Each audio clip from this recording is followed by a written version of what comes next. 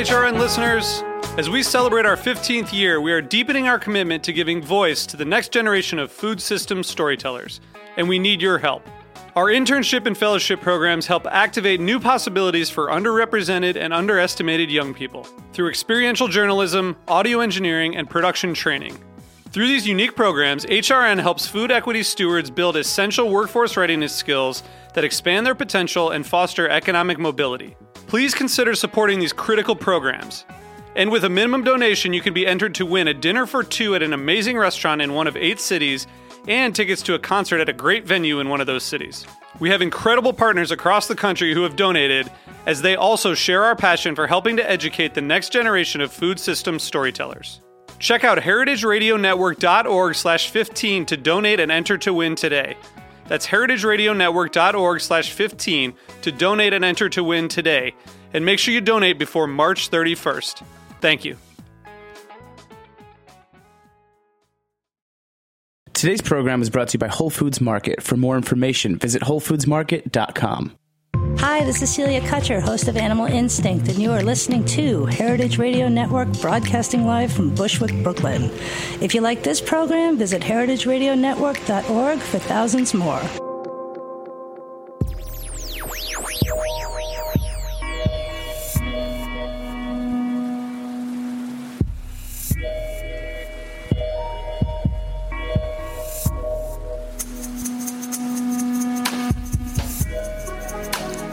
All right. Thank you so much for tuning in to the Heritage Radio Network. We are coming to you, as always, live from the back of Roberta's Pizza here in Bushwick, Brooklyn. And you, of course, are listening to the Farm Report. I am here to welcome you to Thursday, our new day. You will now find us popping up in your iTunes or Stitcher feed or live on the website Thursdays at 10. So thanks for joining us. I, of course, am your host, Erin Fairbanks. And today we are going to be talking about greens, Gotham greens to be particular. We are joined in studio by Viraj Puri. Viraj is the co-founder and CEO of Gotham Greens. They are a worldwide pioneer in the field of urban agriculture and regional experts in the production of greenhouse-grown vegetables and herbs. And we're going to be talking a little bit about him, his history, the company's history, rooftop farming, and looking forward to some of the barriers and opportunities in urban ag. Welcome to the show. Good morning. It's great to be here. Thank you. Thank you. It's like a balmy day. I feel like walking in past all the greens we have here at Roberta's, I had a little nasturtium flower for a snack, so my tongue is still tingling a little bit. One of the things I wanted to hear from you before we kind of jump into everything is on your website, you know, you guys talk about being inspired at the beginning of Gotham Greens by innovation and technology, but being driven by a sense of duty to address the ecological issues in farming and agriculture. And I'm wondering if you could tell us where that sense of duty came from and what, you know, back in 08, 09, and I'm sure probably a little bit in 07 as you were thinking about what you wanted to do, what you thought those ecological issues were. Yeah, so I was working broadly in environmental engineering and green design principles and conservation. From a very young age, I was drawn toward conservation and ecological issues, mostly from a recreational standpoint. I grew up in the outdoors, rafting, hiking, trekking, and our family vacations often took us into wilderness areas. So from a very young age, I developed an appreciation for the natural world. And through college and high school, I tried to find internships and jobs that could address some challenges that are, you know, facing the planet and the environment, but also harness technology and find solutions. So I was working broadly in renewable energy, green building. I spent some time working on fuel-efficient cook stoves in Africa, and slowly started reading more and more about our modern agricultural system and just the enormous impact that it has on the natural world.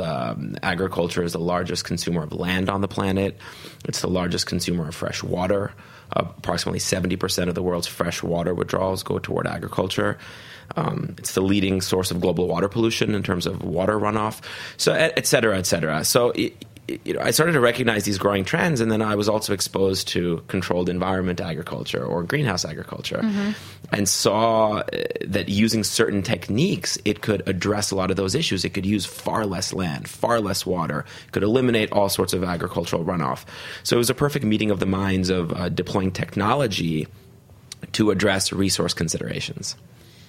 So what's like the next step? You're like, okay, then what? You're like, how did you decide Greenpoint, Brooklyn? I mean, I feel like there's something to me that's kind of interesting that your first two sites are also super fun sites. So I'm sure that's like not something you want to spend a ton of time talking about, but this is a thing that comes up with urban agriculture all the time, is especially in New York City, people are very concerned, like, oh, is this like safe? Can I eat this? In a way that they don't ask that question when they go into any other market. And the traceability, the line of things, it's like a big selling point of urban ag. And so I'm wondering, like, how do you go from like the idea to the implementation? What were some of the first kind of things that you had to think about and figure out and do? And how did you put your team together? And that's 17 questions. So start with whichever one feels easiest. All great questions. I might need a nasturtium flower to get me through those. Yes, but we can make that happen. It was the hydroponics that was very attractive to urban agriculture. Look, there's many different ways to farm sustainably and responsibly, and I believe that the methods you choose have to be well suited to their unique geographical context, economic context. And as you correctly pointed out, cities don't have very good soil quality. In some cases, they're highly polluted brownfields or even Superfund sites. So we saw hydroponics as a way to skirt that. Yeah, that makes a lot of sense. As I'm sure a lot of your listeners know, hydroponics doesn't use soil.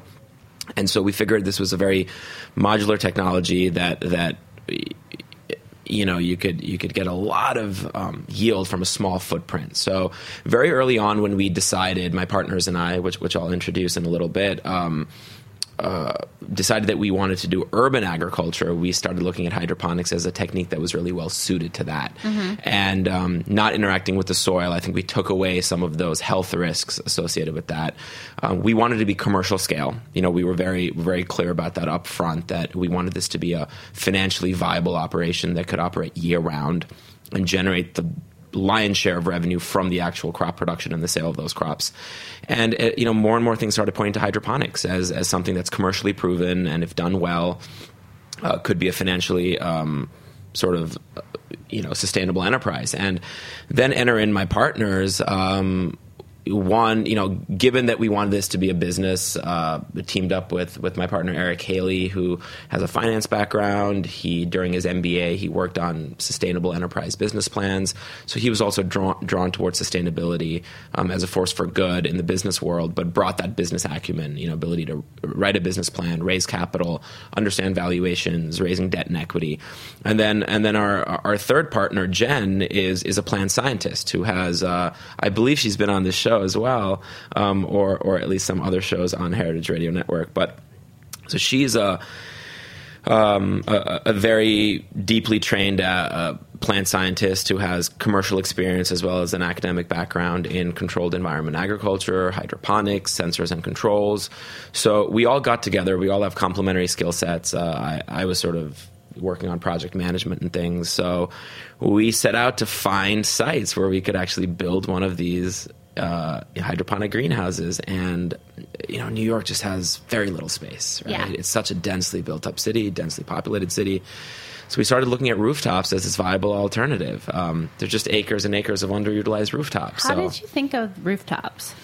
Well, there had been some chatter about it. Even Jen, during her master's degree at the University of Arizona, started looking at some buildings in Tucson where she could do some rooftop farming. And rooftop gardens were starting to spring up. You started to see urban planners, designers, entrepreneurs from around the world looking at rooftops. And green roofs had obviously gotten quite popular. They have, and just to differentiate a little bit, green roofs are vegetative gardens that help capture stormwater, help to insulate the buildings. Generally, if done well, they can last for a very long period of time, increase biodiversity in cities. But generally, they're used with native grasses and non really productive in terms of food production. So, and we started to see examples of that pop up in Brooklyn too. Obviously, the fine folks at Eagle Street, and then that obviously Brooklyn Grange came out of that as well, and even Roberta's. There is a greenhouse on the top of our studio right now. Exactly. I can feel the greens emanating down on us, and so clearly we didn't come up with that concept, but we realized that it was something that could be pretty cool.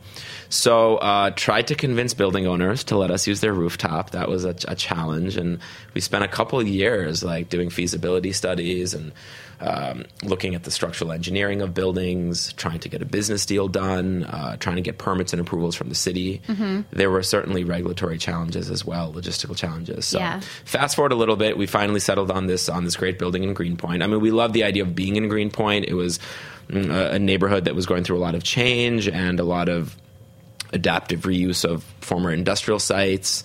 So that was one factor, but it was more just a function of the real estate, that we were able to get a deal done with an industrial developer to lease their rooftop, and we designed and installed this high-tech greenhouse facility, and started growing greens and selling them in the marketplace. And before we knew it, we were sold out, and the demand for the product was super high.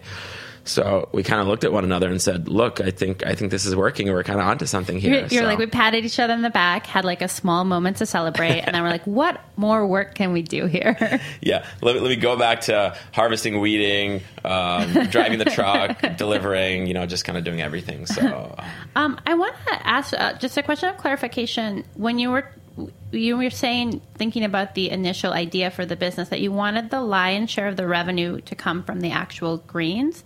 Are there other revenue sources than the greens? Not for us. Okay. But I think what I was inferring there was that some small-scale agricultural operations also rely on other sources of revenue, sort of an agritourism component, product extension, events, environmental education, yoga events. Classes. You got it. Thinking Weddings. Of Brooklyn Grange again. Yep. And those guys are a worldwide phenomenon. They've done a really super nice job. And I think given the climate here, they're constrained a little bit by year-round production. So I think those other sources of revenue are very, very intelligent, in order to be a financially sustainable year-round enterprise, which they've demonstrated that they can be. But for us, the year-round production was super important, especially to start getting into more mainstream institutional food distribution. So mainstream retail, mainstream institutional, they really rely on year-round production. They're we want it, and we want it tomorrow all the time, because that's our menu for Tuesday. We do XYZ. Well, can you talk about who were some of those first customers that you guys reached out to, and you're hey, do you want to buy greens that we grew in Greenpoint on a roof? What was that conversation like?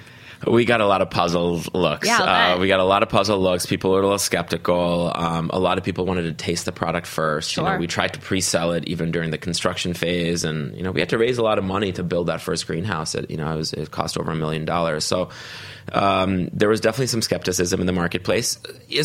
We decided to go out to different channels of distribution. So we went to mainstream retail. So we went to places like Whole Foods, D'Agostino's, Food Emporium, some of the big supermarket chains. We went to some of the e-commerce folks like Fresh Direct, and then we went to some of the independent stores like Dean and DeLuca and some of the smaller chains. And then we went to a bunch of restaurants as well. And we had varying degrees of success along the way of levels of interest. Most people sort of said, look, this sounds like a great idea. You guys look like you've assembled a good team. We like the concept. But the proof is in the pudding, so to speak. So once you guys have built the facility and you actually have some greens for us to taste, smell, touch, come on back and we'll give it a whirl. Whole Foods was super supportive. They were sort of in that camp, but they were excited about what we were doing. And some of the people that we met there definitely shared our values, and they've obviously demonstrated a strong commitment to supporting local and sustainable agriculture. So they were an early adopter, which was great. And we had some notable chefs jump on board super early, one that comes to mind is Chef Michael Anthony from Gramercy Tavern. Hey, Mike. I spent 2 years in the Gramercy kitchen. So Nice. Like, shout out for Mike. Mike's the best. I probably touched some of your greens.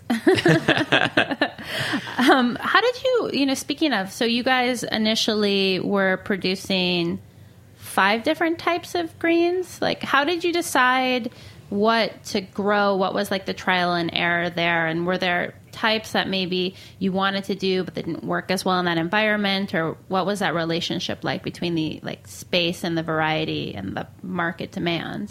Definitely. So we picked up the seed catalog, ordered a ton of seeds, and just put them to work in trials. Now, we had some experience because Jen had been managing greenhouse facilities for the past decade. So she had in her notes and her files, she definitely had various metrics like yield and days to harvest, and what some of the risks were, which varieties might be susceptible to bolting, or which products had good shelf life. So those were all considerations for sure. But despite growing in a controlled environment... Can we define bolting? I think people know, but just in case. Yeah, bolting is, generally happens when when a head of lettuce or something like that, a leafy green, gets a little old, it's a little bit older, and it reacts to high heat, and sort of the central stalk just kind of literally bolts up, and it causes bitterness, and it's not something that you want in your product. So you want to probably harvest it right before it bolts, and generally in the summer in high heat, some leafy green varieties tend to do that. So. And despite growing in a controlled environment, which theoretically you create these perfect optimal growing conditions for the crops and ultimate control. Exactly. And really, as Jen likes to say, it's really more modified environment agriculture because it's really very, very difficult to create this totally controlled environment. And plants are biological things. They have personalities, and there's different weather conditions. And yeah, we have tools like fans and vents and lights and different things to manage the climate, but every environment has its own sort of little micro ecosystem and subclimates and stuff. So getting back to your question, it was just a lot of testing. We didn't want to test too many things. So we started with 5 products, but some of them were blends, like leafy green blends. So there was 4 or 5 different varieties within that. And some worked well and some didn't work. And we're continuing to trial vegetables and different we've played around with tomatoes a lot, different types of leafy greens, different types of herbs. And we're constantly in a state of R&D. So over the last 6 years, we've probably trialed, well over 200 different types of varieties. I would like to be at the other end of that salad table. Keep them coming. Well, so, you open in May of 2011. It's a 15,000 square foot facility. You guys are producing roughly the same yields as a 6-acre farm. Is that right? That's about right. Yeah. Okay. And then it's working. The next space is, as we're familiar with here at HRN, on the top of the Whole Foods down in Gowanus. Which seems like an unconventional partnership, but one that makes a lot of sense.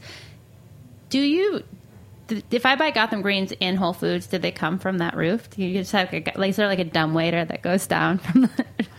Pretty much. It's an elevator, but yeah, it drops right down into the produce section 365 days of the year. Very like Willy Wonka, Exactly. I mean, it's as we like to say, it turns food miles. This whole notion of food miles and turns it into food footsteps. It doesn't really get much closer in a mainstream retail environment to get one's fresh produce, right where at the point of growth and harvest. So, yeah. So Whole Foods was an early customer out of our first facility out of Greenpoint, Brooklyn, and they were, to speak on their behalf, I think they were impressed with what we were doing and the consistency and the reliability of this premium quality local product that they were getting day after day. And we weren't being able to produce enough of it, frankly. And right.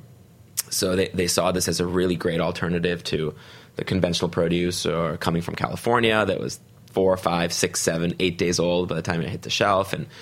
And customers were really responding to what we were doing. So we got into some discussions about potentially partnering on a greenhouse project together. And the new Brooklyn store in Gowanus came up. And as you noted earlier, it's on a former Superfund site, so they're in the process of remediating it. And in response to that being a Superfund site, they really wanted that store's personality and characteristics to be as environmentally sustainable as possible. So they wanted it to be, they were aiming for LEED Platinum status, and LEED is this a certification program through the U.S. Green Building Council.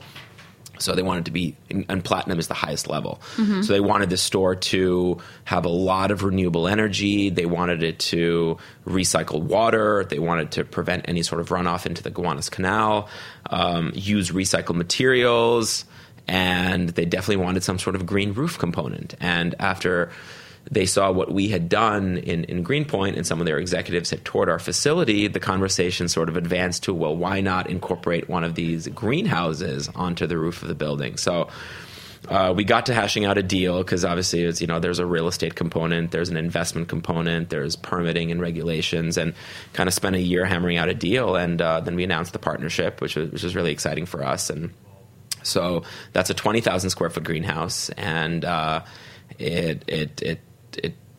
Whole Foods sort of built the store and with the greenhouse in mind, and then Gotham Greens, built the greenhouse, and we own and operate that greenhouse. But we have a strong partnership with Whole Foods from a supply standpoint, and providing them with unique product offerings and a lot of co-marketing. So the lion's share of the product that we go in that greenhouse goes to Whole Foods, and we support some other local restaurants out of that greenhouse as well. I just think that is so cool, frankly. But then your next growth jump, you guys, the next space that you opened was in Chicago and more than triple the size. And then again, now you have just this past February opened a space in Queens. So can you talk about, as you're thinking about expanding your company and what sites make sense, where makes sense, what are the factors that go into those decisions? Is it just looking at good partnership opportunities? Is there a geographical component? How do you decide where to go? Yeah, there's a few different factors that we look at. I mean, first and foremost, we realized that we were doing a nice job, right? We were being able to produce these high quality greens consistently year round. There's a lot of customer demand. So, we were really achieving what we set out to do. So we said, let's keep doing it. And we were making money doing it. We were profitable. Our investors were happy. Our lenders were happy. Our customers were happy. It's a lot of boxes of greens to repay the, what initial, you said it was $1 million to build the first. So I'm thinking about each box of green takes a while. Yeah. And a lot of it is because of the yields that we get, right? So just our team of growers work really hard to produce as many greens as we can, reduce the crop cycle so we can get as many crop turns per year.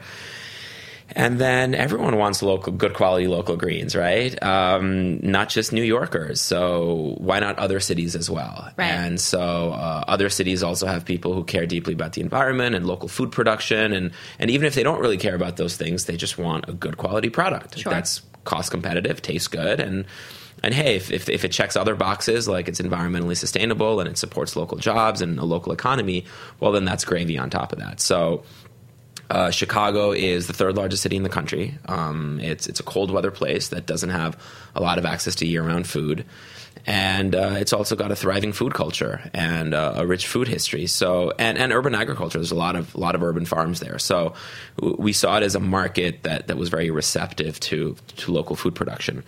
So we thought if we could bring our brand of a little bit more kind of commercial scale cultivation, that there would be a market for those products. So we set off to find the right real estate in Chicago, and it's challenging. You go through commercial real estate brokers, you go through you talk to a lot of real estate developers, landowners, but we'd obviously had a lot of success in New York through these partnerships, like this partnership with Whole Foods. So we were introduced to a company called Method Products, which is based out of San Francisco, and they're sort of an industry leader in their field of eco-friendly soaps and detergents, and they have a strong commitment to environmental sustainability, and they were in the throes of designing their largest manufacturing facility until date on the far south side of Chicago, and they too wanted this facility to be LEED Platinum and represent sort of 21st century manufacturing, that it didn't have to be smokestacks and dark confined spaces. And soap making can be a dirty business. Right, extractive and just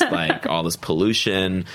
And they wanted it to turn it on its head, that we could make this great soap using organic materials and we could power the plant with renewable energy, and why not have food production in the plant as well? So their architect who's actually a design guru, Bill McDonough of Cradle to Cradle fame, had read about our work and contacted us, and it was fortuitous because we were actively looking in the Chicago market, and we got in touch with the folks at Method and worked out a deal and set up roots in Chicago. So that was just really exciting for us. It was kind of represented our first expansion outside of New York, and to see if we could really scale. And our projects were working really well in Greenpoint and Gowanus, but we were a little bit confined in our space. 15,000 feet, 20,000 feet.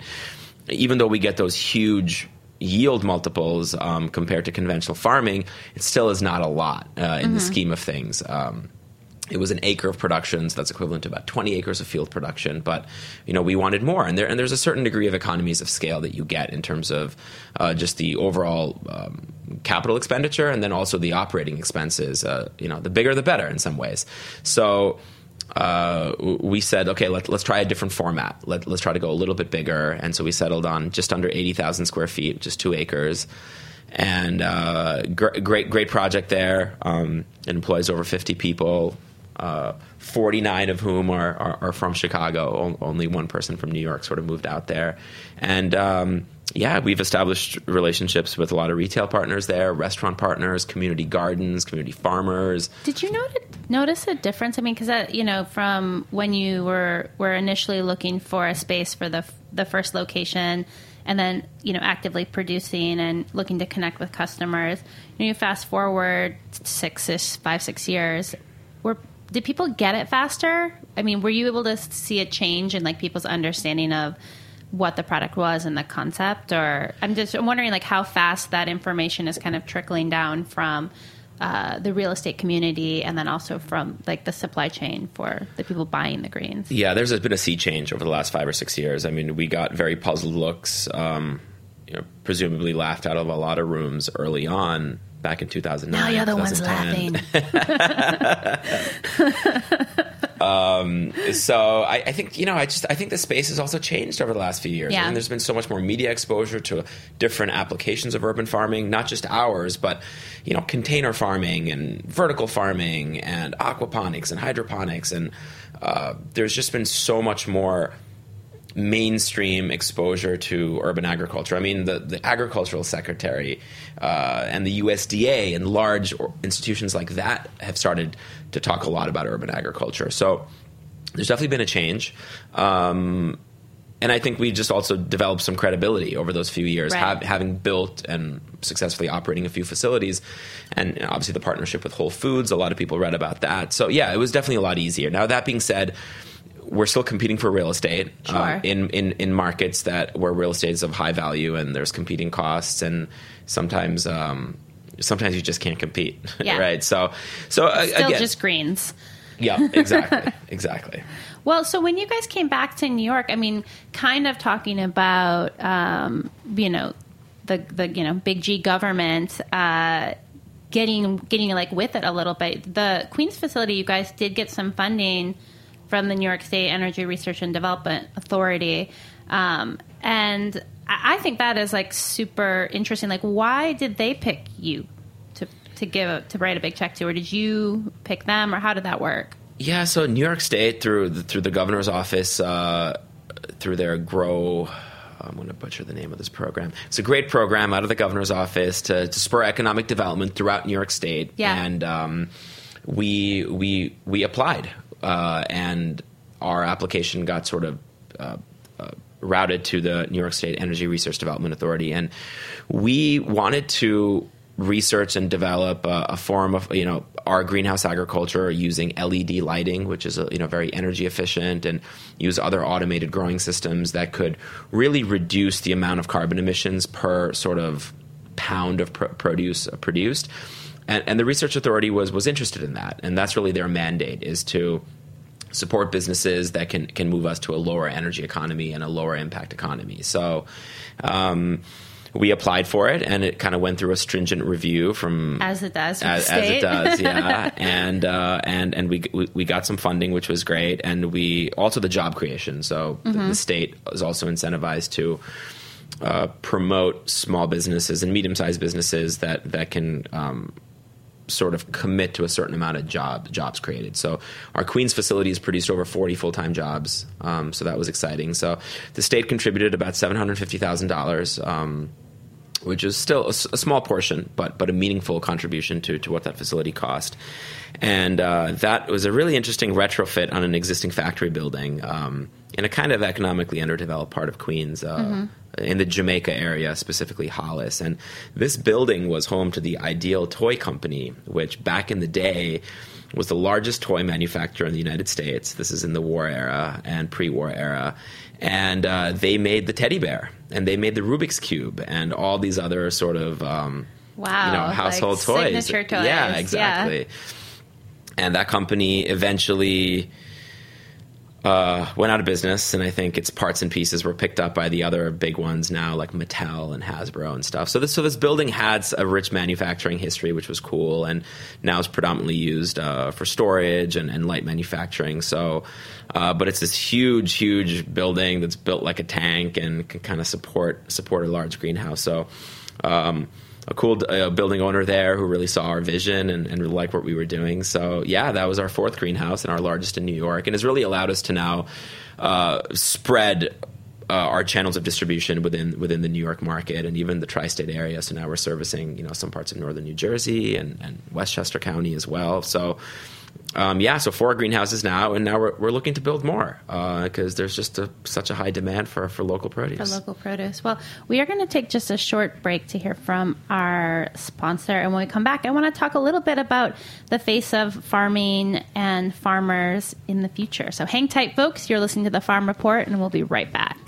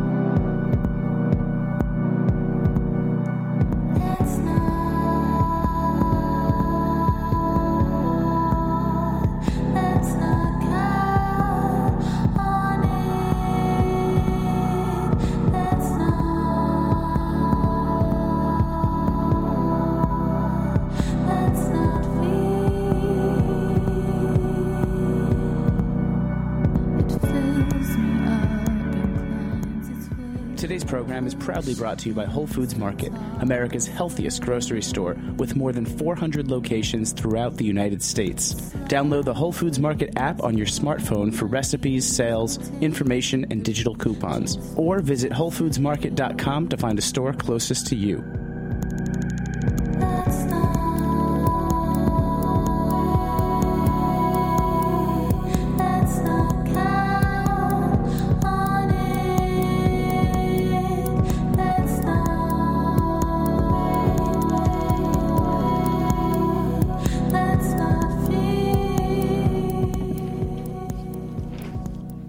All right. We are back. You, of course, are tuned into the Farm Report, and we are talking Gotham greens today. And I want to spend the second half of the show kind of talking about the face of farmers, the face of farming, and kind of how you guys see it. I think that we, kind of the eating public, which is all of us, tend to really think of like farmers and food production very much in caricature. So when we think of a farmer, we think of an old white guy in some overalls on a tractor. Obviously, you're not old or white, or there's probably no tractors on the roof. Do you identify as a farmer?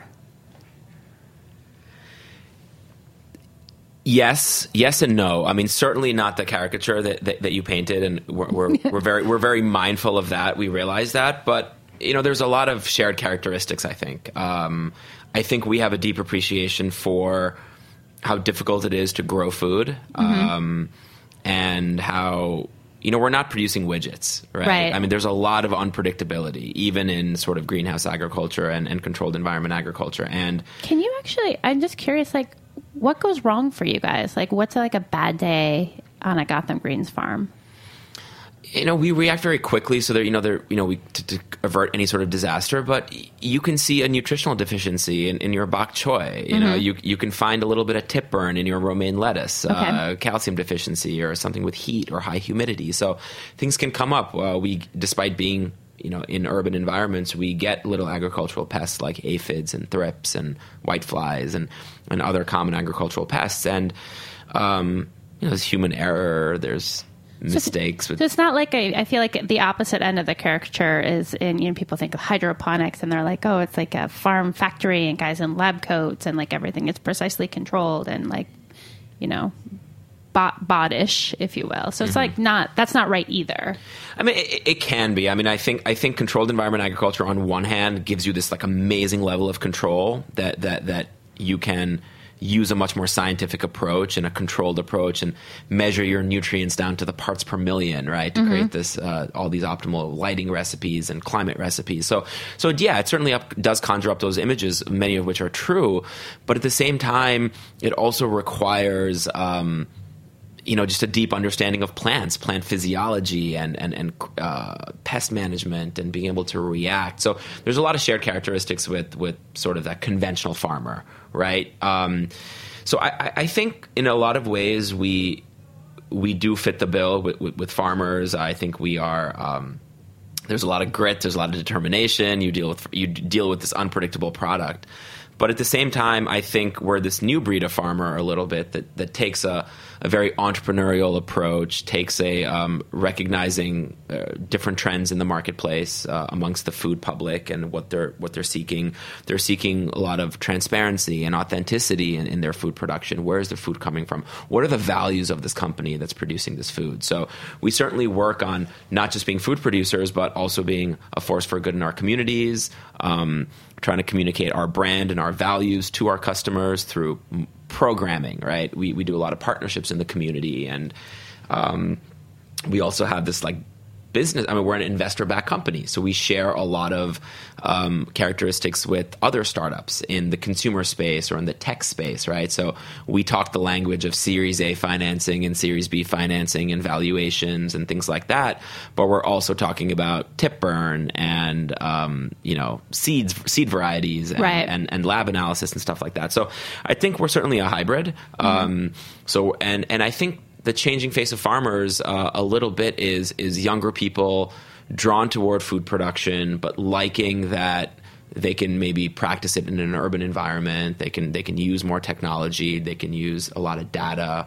I think that's something that's transformed our economy and our entire lifestyle, is just the plethora of data that we have and data-based decisions and solutions that we can make. And greenhouse farming is all about data. We're collecting millions of data points every second, and we're taking that data and we're being able to make well-informed decisions based on that data. So I think there's a lot of parallels with that and generally our economy and so how things are changing. So yeah, I think on one hand, we are those farmers that are literally watching the plants grow and we're watering the plants every day. But on the other hand, we're also, we represent sort of a new breed of technological entrepreneur. I feel like, too, you're hearing more about companies in this space, in an urban environment, producing food. A lot of it is like lettuces and greens and things that are, like a lighter, like load bearing. Do you see this type of agriculture as, looking forward, supplemental to traditional agriculture, replacing certain parts of traditional agriculture? What does that kind of relationship look like? What does success look like from more of a bird's eye view, maybe even less specific to Gotham Greens in particular, but how do the things end up like balancing out or redistributing, I guess?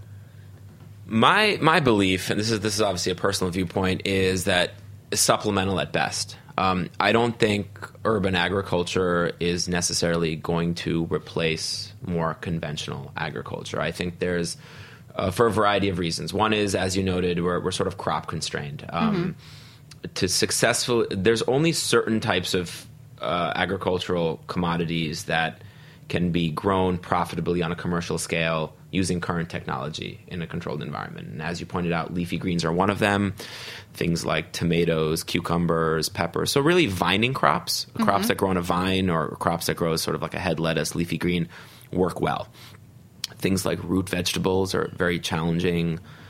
Grains, wheat, rice, barley, proteins, fruit probably trees. Not rooftop livestock farming is probably a ways off. Yeah, exactly. So just from a practical matter, using current technology. Now, of course, technology could change, and we could start growing rice in cities. But I think given kind of a snapshot of today, I think we're constrained by what we can grow. And the second thing is, I think there's going to be competing real estate interests, right? Because these other types of crops need enormous amount of space to grow, rice, wheat, and stuff. It's going to be very difficult to be able to grow that in an urban environment. So all that being said, I think urban agriculture still has a very meaningful and significant role to play. I think to address all the issues facing our agricultural system and these other trends in the marketplace like urbanization and population growth and climate change, we're going to need a lot of different types of solutions.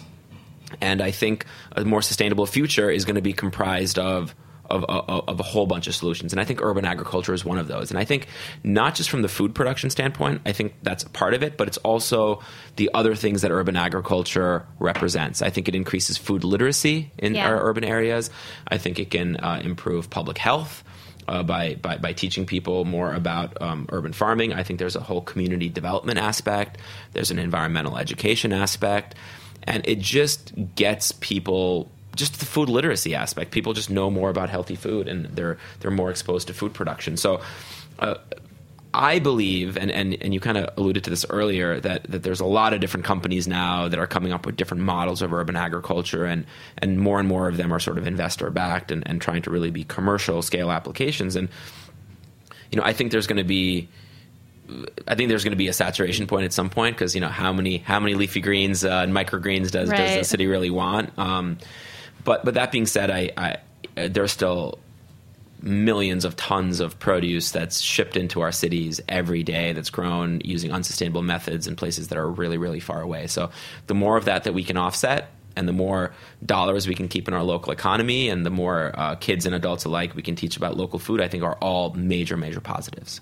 One of the conversations you hear in agriculture a lot is, how are we going to feed a population of 9 billion by 2050? How are we going to feed the world? And I think for me, one of the things that's often missing from that conversation, especially in the U.S., is kind of talking about food waste and how much food we waste here. And I'm wondering, greens are highly perishable, and also then also lend themselves well to different types of technologies, thinking about the packaging, thinking about the decisions about how to wash, how to ship, how to transport.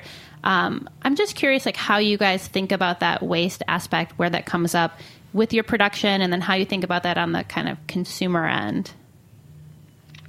Yeah, as you noted, food waste is getting a lot more attention now, as it should. It's estimated that anywhere between 40 and 60% of the food that we grow in this country is thrown away. Oh, man. I was reading some stuff from the NRDC, and the New York Times covered it recently. And so that's just obviously a staggering waste of food. I mean, it's criminal on a variety of levels. Obviously, all the wasted resources. I think it's shameful in light of how many people are food insecure and have diet-related diseases and just don't have access to healthy food.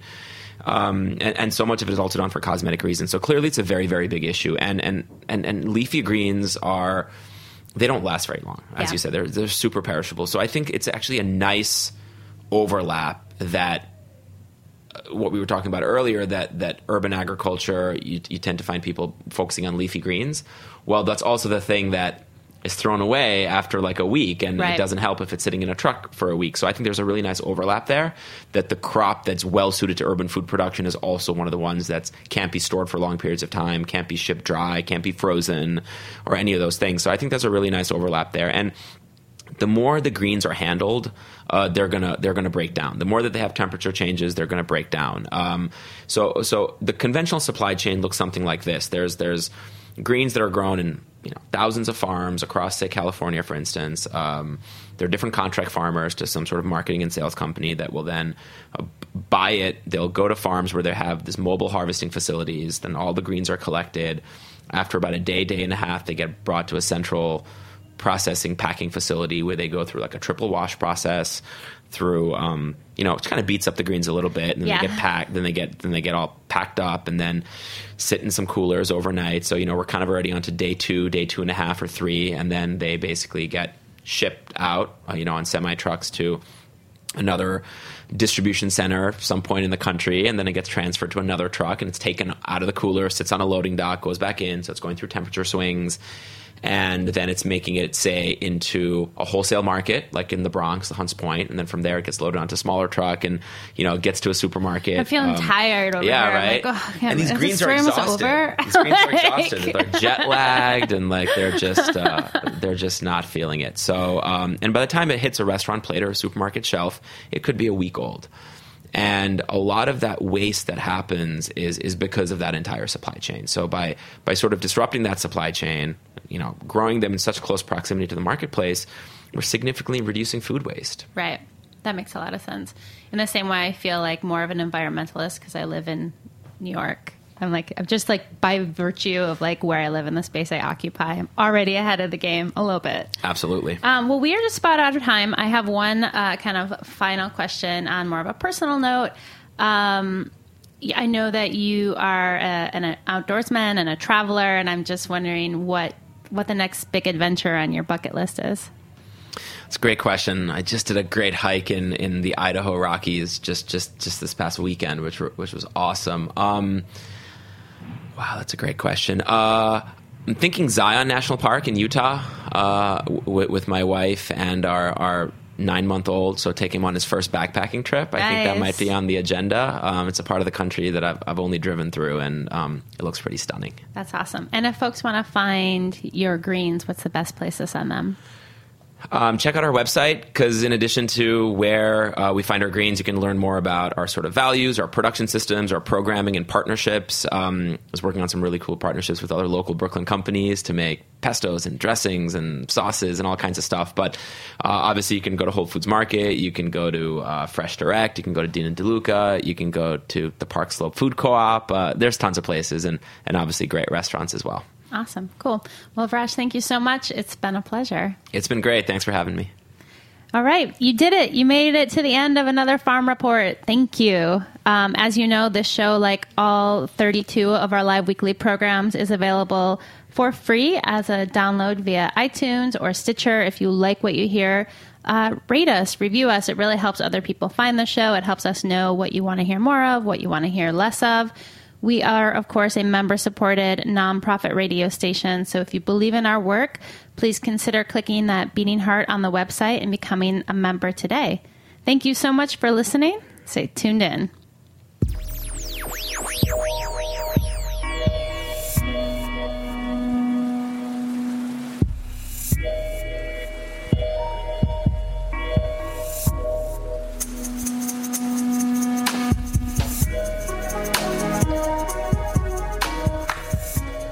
Thanks for listening to this program on heritageradionetwork.org.